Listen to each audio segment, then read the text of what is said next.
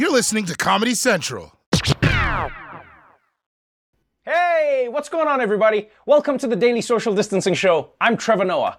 Today is Monday, the 30th of November, which means there's only 51 days left until Trump can start his new job, wishing white nationalists a happy birthday on Cameo. Happy birthday to you, Brian, and all your Nazi friends on both sides. Anyway, coming up on tonight's show, why Santa is going to be sober this year, America's new president is already broken, and basketball superstar Steph Curry is joining us on the show to show us his underwear. So let's do this, people. Welcome to the Daily Social Distancing Show. From Trevor's couch in New York City to your couch somewhere in the world, this is the Daily Social Distancing Show with Trevor Noah. Ears Edition. Let's kick it off with some news from the world of boxing. The only sport where it always looks like the athletes are just about to kiss. Watching grown men punch each other is the perfect way to work off some of that post-Thanksgiving aggression. And over the weekend, there were two big fights that showed how the sweet science is as sweet as ever. Saturday night, 54-year-old Mike Tyson fought 51-year-old Roy Jones Jr.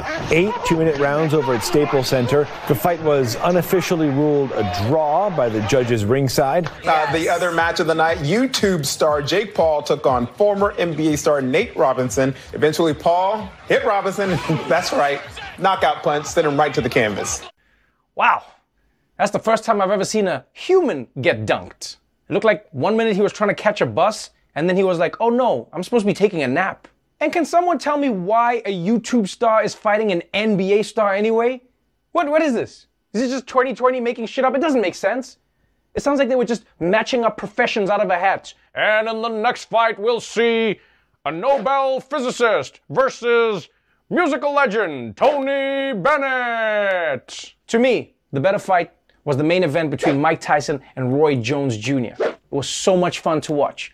You know, two great boxers going head to head, you know, and they were moving, they still knew how to fight. Although, obviously, they're still in their 50s, you know, so it was kind of like watching a fight scene from The Irishman, except with double the amount of black people from The Irishman.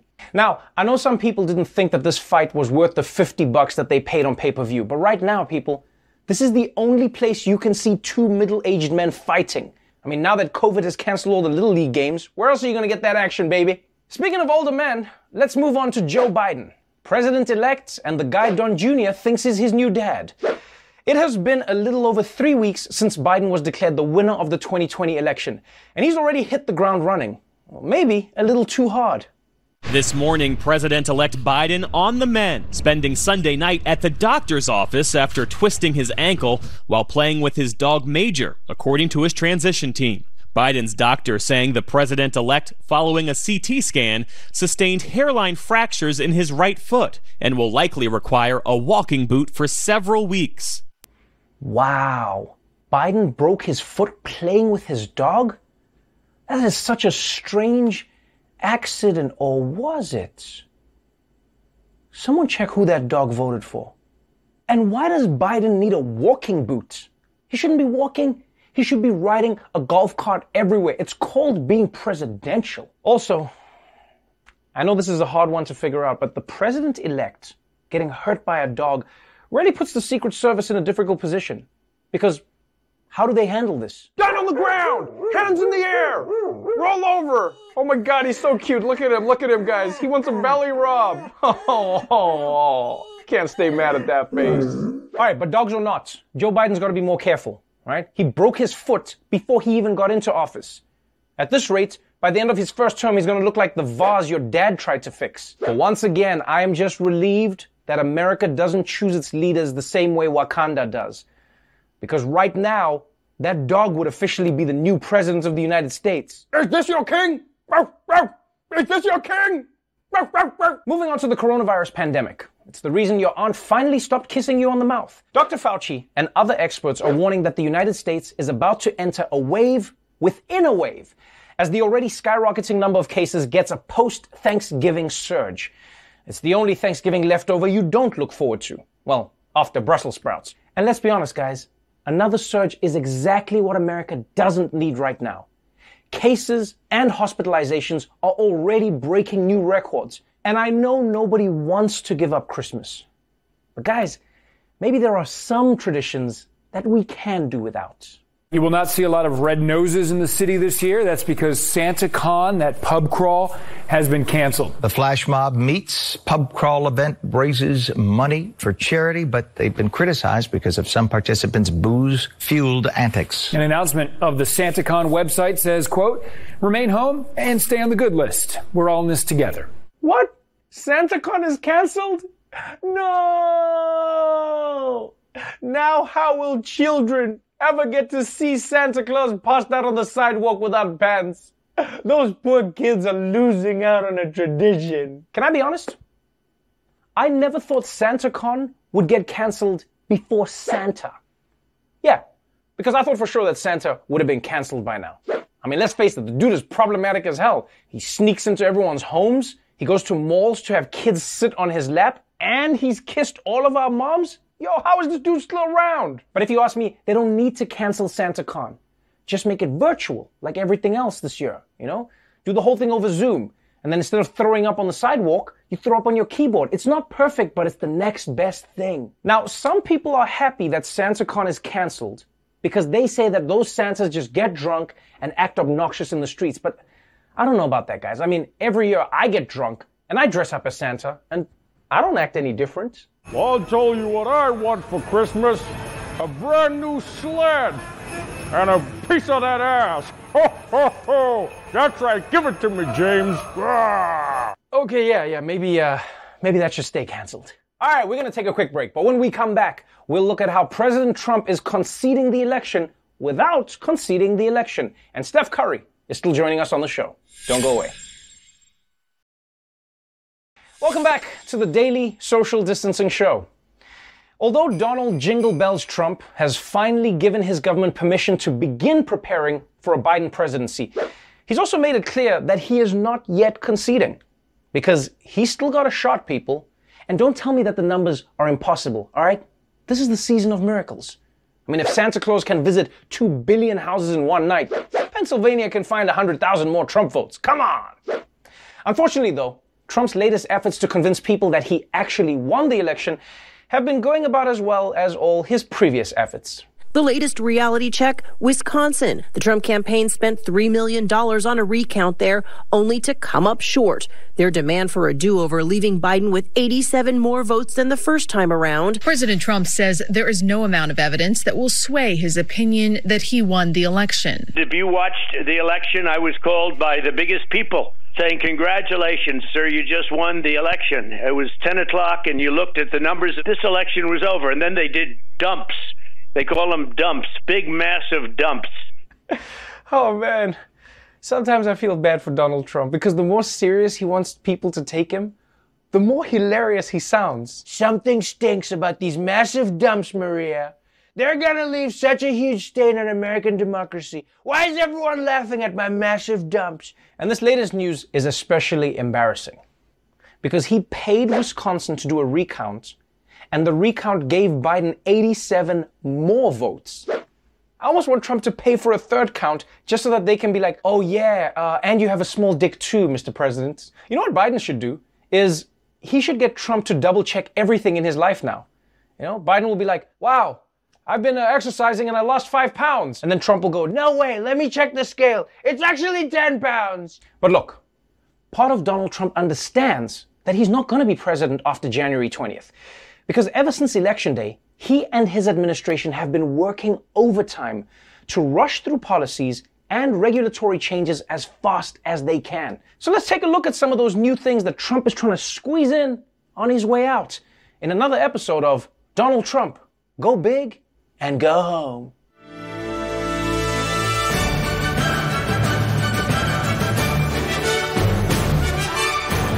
Throughout his presidency, one of Trump's signature issues has been cracking down on immigration. Whether it's building a wall, ending DACA, throwing out Jared's Shakira CDs, or renaming San Antonio Saint Tony. And now, Trump is spending his last weeks making it much harder for legal immigrants to become citizens. Behind the scenes, beneath the surface, this administration is rushing to complete a series of tasks as the president's term winds down, cementing a number of immigration actions, like making the citizenship test harder for people who are trying to become American citizens. Immigrants hoping to become U.S. citizens will have to answer more questions about American history and politics. Immigration Services says it's expanding the naturalization civics test, adding more questions and topics. Starting December 1st, applicants will have to answer 10 more oral questions, a total of 20. The civics test is one of the final steps to becoming a U.S. citizen. Okay, hold on, guys. This isn't fair. How's Trump going to create a citizenship test that even he himself couldn't pass? He may as well make immigrants do a pull-up. But if Trump is going to expand the civics test, I think it's only fair to let applicants answer the questions the way he answers the questions. To become a citizen, you need to answer this question. What did the Stamp Act of 1765 institute? Yo, that's a good question, man, because nobody knows the Stamp Act better than me. So many stamps. Some say the greatest Stamp Act there ever was, really, if you think about it. But we're looking very strongly into it, and I'll have more to tell you in 2 weeks, essay. I guess you're in? What's worse is that it's going to be even harder to study for this test now that so many Confederate statues have been taken down. Oh, what have we done? There's no other way to study U.S. history. I do have one question, though. Are we sure that making the citizenship test harder was Trump's idea? Because I don't know. Maybe it was Melania's. I'm sorry, Donald. They say I have to go back to my country because I don't know enough to be U.S. citizen. I don't understand, Melania. You answered all the questions. They just added new questions, so much harder. Okay, bye now, bye-bye. And if you think Trump is being hard on immigrants, just wait until you see what he's trying to do to prisoners. And federal execution policy also seeing some significant last-minute changes here. The Justice Department creating new regulations allowing for the use of more methods for federal executions, including firing squad and electrocution. That's right, people. Trump is expanding the ways the federal government can execute someone. You know, there's old ones coming back, like the firing squad and the electric chair, and the new ones, like getting in the ring with Jake Paul. And look, I don't know about you guys, but honestly, I would prefer being executed by firing squad than a lethal injection. I mean, first of all, there's always the chance that I'll get saved by Zorro, and second, a firing squad requires a lot more people, so I'm creating jobs for the economy. Also, if you are going to have executions, a firing squad is just a lot more badass. You know, you get to wear blindfold, you get that cigarette, come on guys, do your worst. Whereas with lethal injection, it's like, oh man, I gotta go to the doctor and then die? And by the way, one thing I've never understood about firing squads is, why do you need a whole squad? Like, how bad is their aim that they need 8 people to shoot at you? This is America. One person can kill 30 people in a minute with a gun. You don't need 8 people to kill one person. Now, what's really interesting is that Donald Trump isn't the only one who's trying to go big before he goes home. Many of his international allies know that when Joe Biden steps into the White House, they won't have as much leeway to do whatever they want, which is probably why Israel decided that now is as good a time as any to take their shots. This morning, mysteries surrounding the assassination of Iran's top nuclear scientist. An Iranian official now saying Israel used electronic devices to kill Mohsen Fakhrizadeh remotely. Reportedly been traveling with his wife in this bulletproof car you see when he heard gunfire and got out of the car to check out what happened. And that's when reports say that a machine gun apparently operated by remote control attached to a Nissan pickup truck gunned him down. That Nissan apparently then exploding in what Iranian media claims was a self-destruct function. God damn! Remote control machine guns? Self-destruct buttons? We thought the new James Bond movie was delayed. It turns out that shit was playing out in real life. It almost feels like Israel is getting its assassination ideas from video games. Soon Iran scientists are going to start getting killed by Kirby. They even had that Nissan self-destruct, which by the way is a terrible ad for Nissan. We need a car to use once, then blow up. So we'll take the Nissan. Although, if I'm perfectly honest, I don't know if I believe every part of the story right now. Because, I struggle to understand the concept of a nuclear scientist getting out of a bulletproof car to check out where the bullets were coming from. Why would he do that? He's a nuclear scientist, not like some guy who eats paint for a living. Also, I think there's a broader takeaway for us to learn here, which is that you only want to be your country's second most important nuclear scientist. So remember, kids, study hard, but not too hard. Now, it turns out that this assassination may have been illegal, but it was also a very slick move diplomatically because Israel knows that Joe Biden wants to bring Iran back into the world, but killing their top scientist is going to make that a lot harder because now Iran is going to want revenge, right? And then Joe Biden's trying to make peace. He's going to come out like, oh, come on, guys, come on. Let's all just get along. Come on, Iran, what do you say? We deserve revenge, Joe Biden. Wouldn't you want revenge for whoever did that to your uncle? No, man, this was done by a dog. Yes, the man who did this to you is a dog. Yeah, he's my best friend. You are a very strange man. Now, even though the United Nations is begging every country to just pump the brakes, I don't think this kind of thing is going to stop with Israel. I think in the next 2 months, you're going to see all of Trump's friends trying to cram in as much as they can before he leaves office. Vladimir Putin might just invade all of Ukraine. Saudi Arabia could execute everyone else at the Washington Post. And Kim Jong-un, he's going to be the worst. He's going to take advantage of everyone being distracted and finally get those bangs that he's always wanted. All right, when we come back, Dulce tells you how climate change could impact your wallet, besides it being underwater. And Steph Curry is joining us on the show, so don't go away. Welcome back to the Daily Social Distancing Show. So everyone knows that climate change could wreck the planet and destroy all life on Earth. But even worse, it could cost you some money. Dulce Sloan looks into it in another episode of Count on It. Good news, everyone. The election felt like it was the end of the world, but it wasn't. Bad news, the actual end of the world is coming up. The life-threatening and devastating flooding emergency. A crippling drought. Some people driving through flames to escape.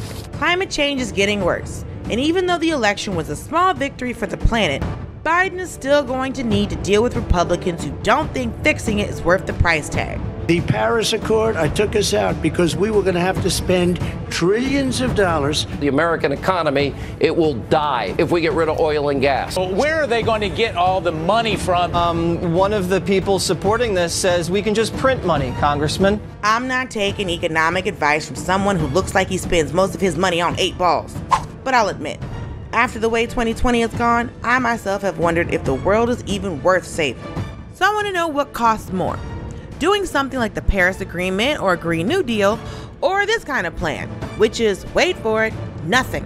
Nada. Luckily, we found an expert in doing nothing, Professor Marshall Burke. In a sense, we study the cost of doing nothing, although doing nothing here really means doing a lot. I do nothing all the time, and it doesn't cost me a penny. So we have studied this. The Paris Climate Agreement said we want to limit warming to 1.5 degrees Celsius. But let's say we do. Let's say we do nothing at all. The best estimates suggest we're going to get about 3 degrees Celsius, 5 or 6 degrees Fahrenheit of warming over the next century. Hotter temperatures reduce agricultural productivity. Hotter temperatures make us less productive at work. And this could cost us tens of trillions of dollars in terms of lost economic output. If I hear trillions of dollars, I'm thinking monopoly money and unicorn tears. So what will doing nothing cost the average person? You're right. Trillion is hard to understand. So 100 billion is a Jeff Bezos. So a trillion is like 10 Jeff Bezoses. Should we just kidnap Jeff Bezos and make him pay for it? I don't know if our research speaks to a kidnapping approach. What Marshall's research does speak to is that if we don't meet the 1.5 degree goal set by the Paris Accord, it could cost $6 trillion in the U.S. alone. And Miami will be underwater, and not in a fun way. If we go past that, the world's GDP drops by 20%, and the Pirates of the Caribbean ride will have direct access to the Caribbean.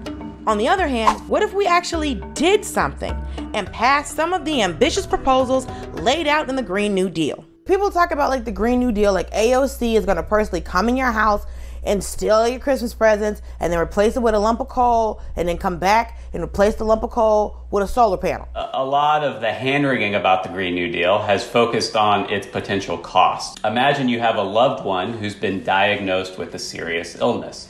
So do we say, oh, it's going to cost $10,000 to fix grandpa? Like, let's not bother. $10,000, wow. No, we think about the benefits of that too. We like having grandpa around. So we need to think of the earth as a grandpa we like, is what you're saying. Yeah, the metaphor works when you like your grandpa. And we find that the cost of inaction are actually a lot larger than doing something about the problem. I knew it. But what do you do if your lazy, deadbeat, ain't shit government refuses to see the logic in these numbers? You take their asses to court, even on the local level. And I talked to one hardened veteran of the U.S. judicial system who is doing just that. I'm actually suing the state of Florida. All we want for them is to cut our carbon emissions. How old are you? I am 21 years old. Is it the Doogie Howser situation? I know you don't get that reference because you're 21. No, not quite. Okay, how much are you suing them for? Absolutely nothing. You're suing them for nothing? What, do you play lotto for the thrill of the game? Do you go to Vegas just for the weather? So it's kind of like we're suing on behalf of the environment. Could I recommend one thing? Sue to get enough money to buy a submarine. We want them to spend the money on the environment. So we know that it's going to cost us as a society trillions of dollars. But if we continue to wait, it's only going to be more expensive in the future to pay for those solutions that we need. For example, the property value of the land that's at risk from 5 feet of sea level rise is about $27 billion. And for those following along, that's a quarter Jeff Bezos. Like, don't get your hopes up, because there's a chance that Florida isn't going to change. Florida's still going to be on your couch, eating on your food while you're at work, asking to borrow your car. Why do you need a car, Florida? You don't have a job. Yeah, so to be candid, if there's no change, if we don't do anything to solve our climate change crisis, Florida faces extinction. On the one hand, if Florida is extinct, then we wouldn't have to deal with Florida anymore. But then again, Florida's part of Earth. And even though it's been hard on us this year, we should still do something to save it instead of nothing, because I still love Earth. Some people I like live here. Even some people that I love. And I wouldn't trade them for all the Bezoses in the world. Thank you so much for that, Dulce. All right, stick around, because when we come back, Steph Curry will be joining us right here. Don't go away. Welcome back to the Daily Social Distancing Show.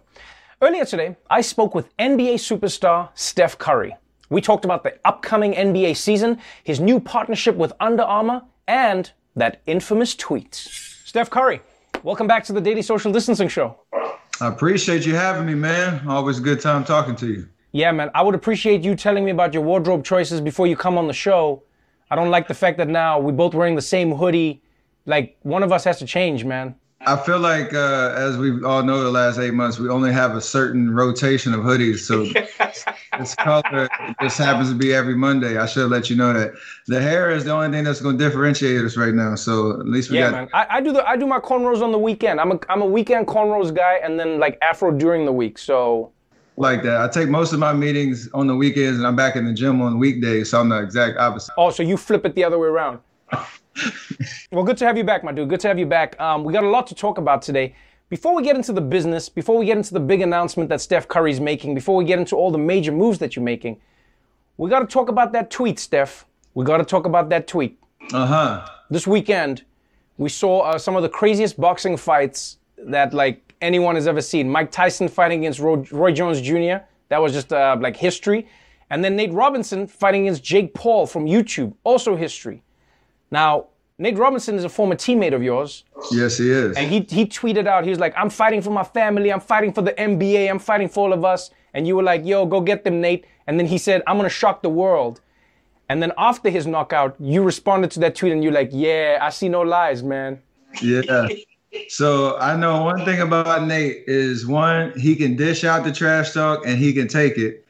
And I know based on, how the whole match went or the whole, event went, it wasn't supposed to be that entertaining, but it was. But for Nate, he is the most resilient dude in the world. So if there's one person that I know that's going to find that comeback type of situation, I don't know if he's going to be back in the ring, but whatever he's going to do, it's going to be amazing. I'm betting on Nate. So we can have as much fun on Twitter and throw jabs, no pun intended, but we can always know Nate's going to be in good shape. Do you think the NBA took this personally? Because I felt like it was like YouTube versus the NBA, and I was shocked that the NBA got knocked out by YouTube. I'm not gonna lie, Steph. That's the best part of just sports is there's always a narrative that kind of materializes. So definitely, this is why I tweeted at Nate right before. I was hyped. I was ready for him to go in there and do his thing. When you cross over sports, I think we all have this irrational confidence. And I love that about just athletes in general. I do the same thing in golf. I was over there embarrassing myself in front of Phil Mickelson for 4 hours on national TV. So I kind of know the that experience. But for him, we definitely took it serious or took it personal in terms of that YouTube versus NBA type of situation. We might have to go tit for tat on top NBA fighters, if you will. We can throw our list out. Don't worry about that. So I'm not on there. Don't worry about that either. You put yourself down, but Steph, you are really good at golf. I've met golfers who've been like, Steph Curry is legit when it comes to playing golf. You played a tournament for charity. It was yourself, it was Phil Mickelson, and you were up against Charles Barkley, who I know you didn't want to lose against. I know you didn't want to lose to him, but you lost. What would you think is a worse defeat? You losing to Charles Barkley or Nate Robinson getting knocked out by Jake Paul? Which one is worse? Well, for me, it's got. Nate. I didn't get physically harmed. We know that, but in terms of pure embarrassment, if you will, I know we were both, putting ourselves out there. Losing to Chuck in anything, as much trash as he's talked about me and our team and all that, that made it, that hurt. So I'm going to have to find him on a course somewhere after the season and redeem myself. Let's talk a little bit about the season before we get into the new brand and what you got coming up. The NBA was the most successful franchise in launching a bubble format to play sports in a system where people weren't getting sick. They did the best they could, but the season has just been weird. We got another season coming up now. And on top of Corona and everything that's going on, everything at Golden State has just been, it's been a tumultuous time. You have been part of arguably the most dominant team over the past decade. Going to 5 finals, coming away with 3 rings, there was a point, I remember when people started writing articles, Steph, where they were like, we need to change the scoring of a 3-pointer because these guys have broken the game. That's how dominant you guys were. And now it's just been injuries. You got injured. Clay got injured. He's injured again. Durant got injured. What is the feeling in the team right now? And what do you think you guys need to do to get ready for the next season with how many challenges you now face? It's weird because all the things you just said, I got overwhelmed just hearing you talk about it. And now I'm we're about to start training camp. And, this week and gearing up for the 22nd to start our season. So there's a lot of unknowns.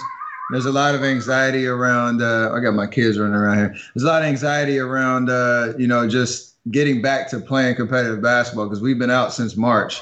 Yeah. And we got a lot of new faces. We know watching the bubble that there's a lot of amazing teams out there that have taken strides as contenders. And you see what LA has done as champions. So we know the work is cut out for us, but our culture remains the same.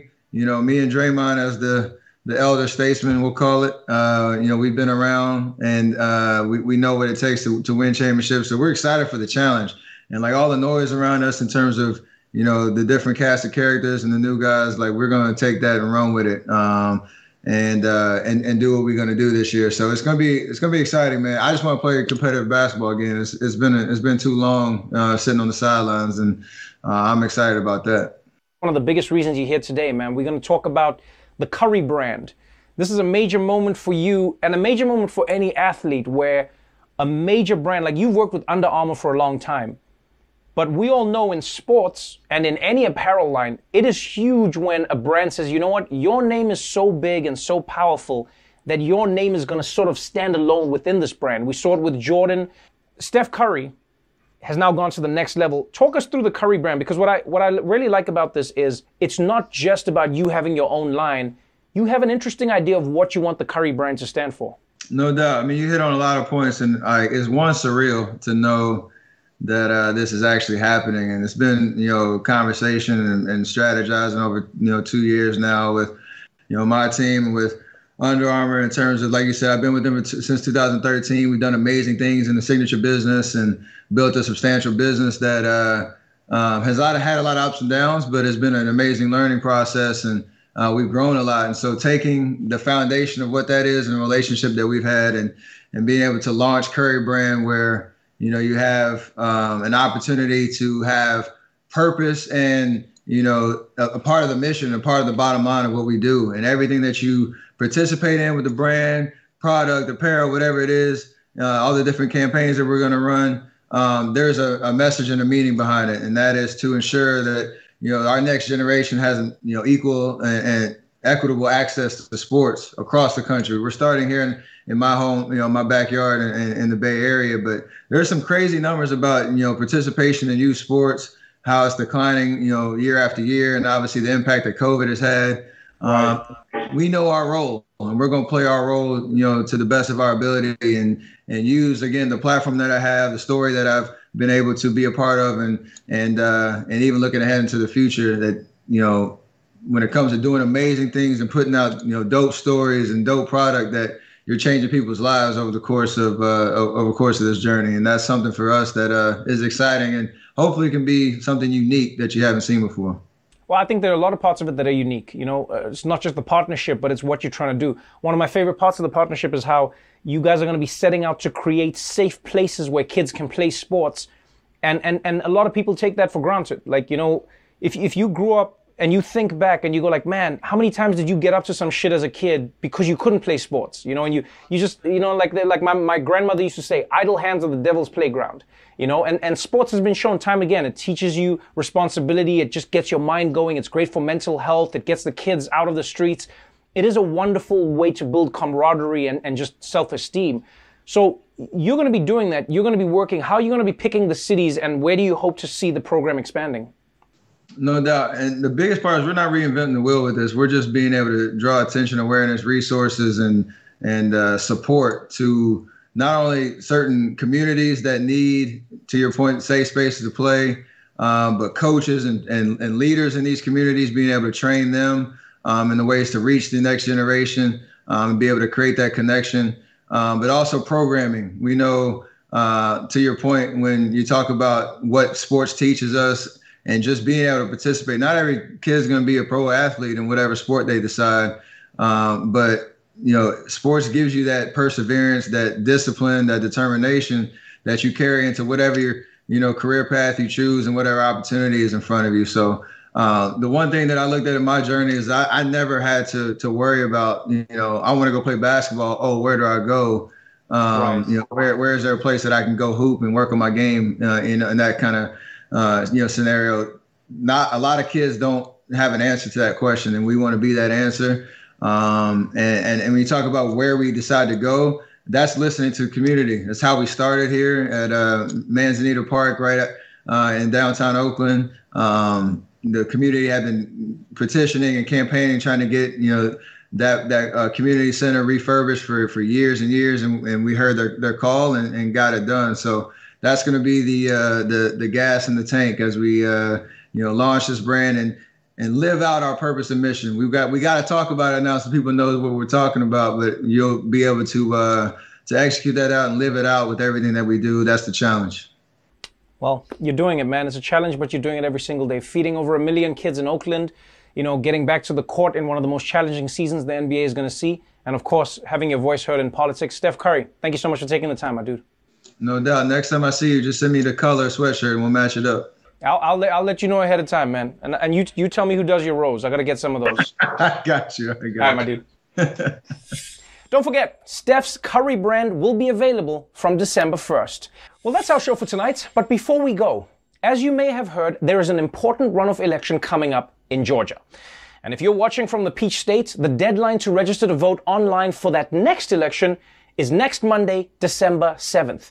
And if you're not in Georgia, You can still help by supporting groups like 18 by Vote that are working to engage young people to vote, especially the estimated 23,000 young people in Georgia who were not eligible to vote in the general election, but are now going to be 18 in time to vote for the upcoming election on January 5th. Haha, timing. So if you're able to help out and you want to support the cause, then check out the link below. Until tomorrow, stay safe out there, wear a mask, and remember, if you're getting drunk at Christmas, do it the traditional way. At home, alone.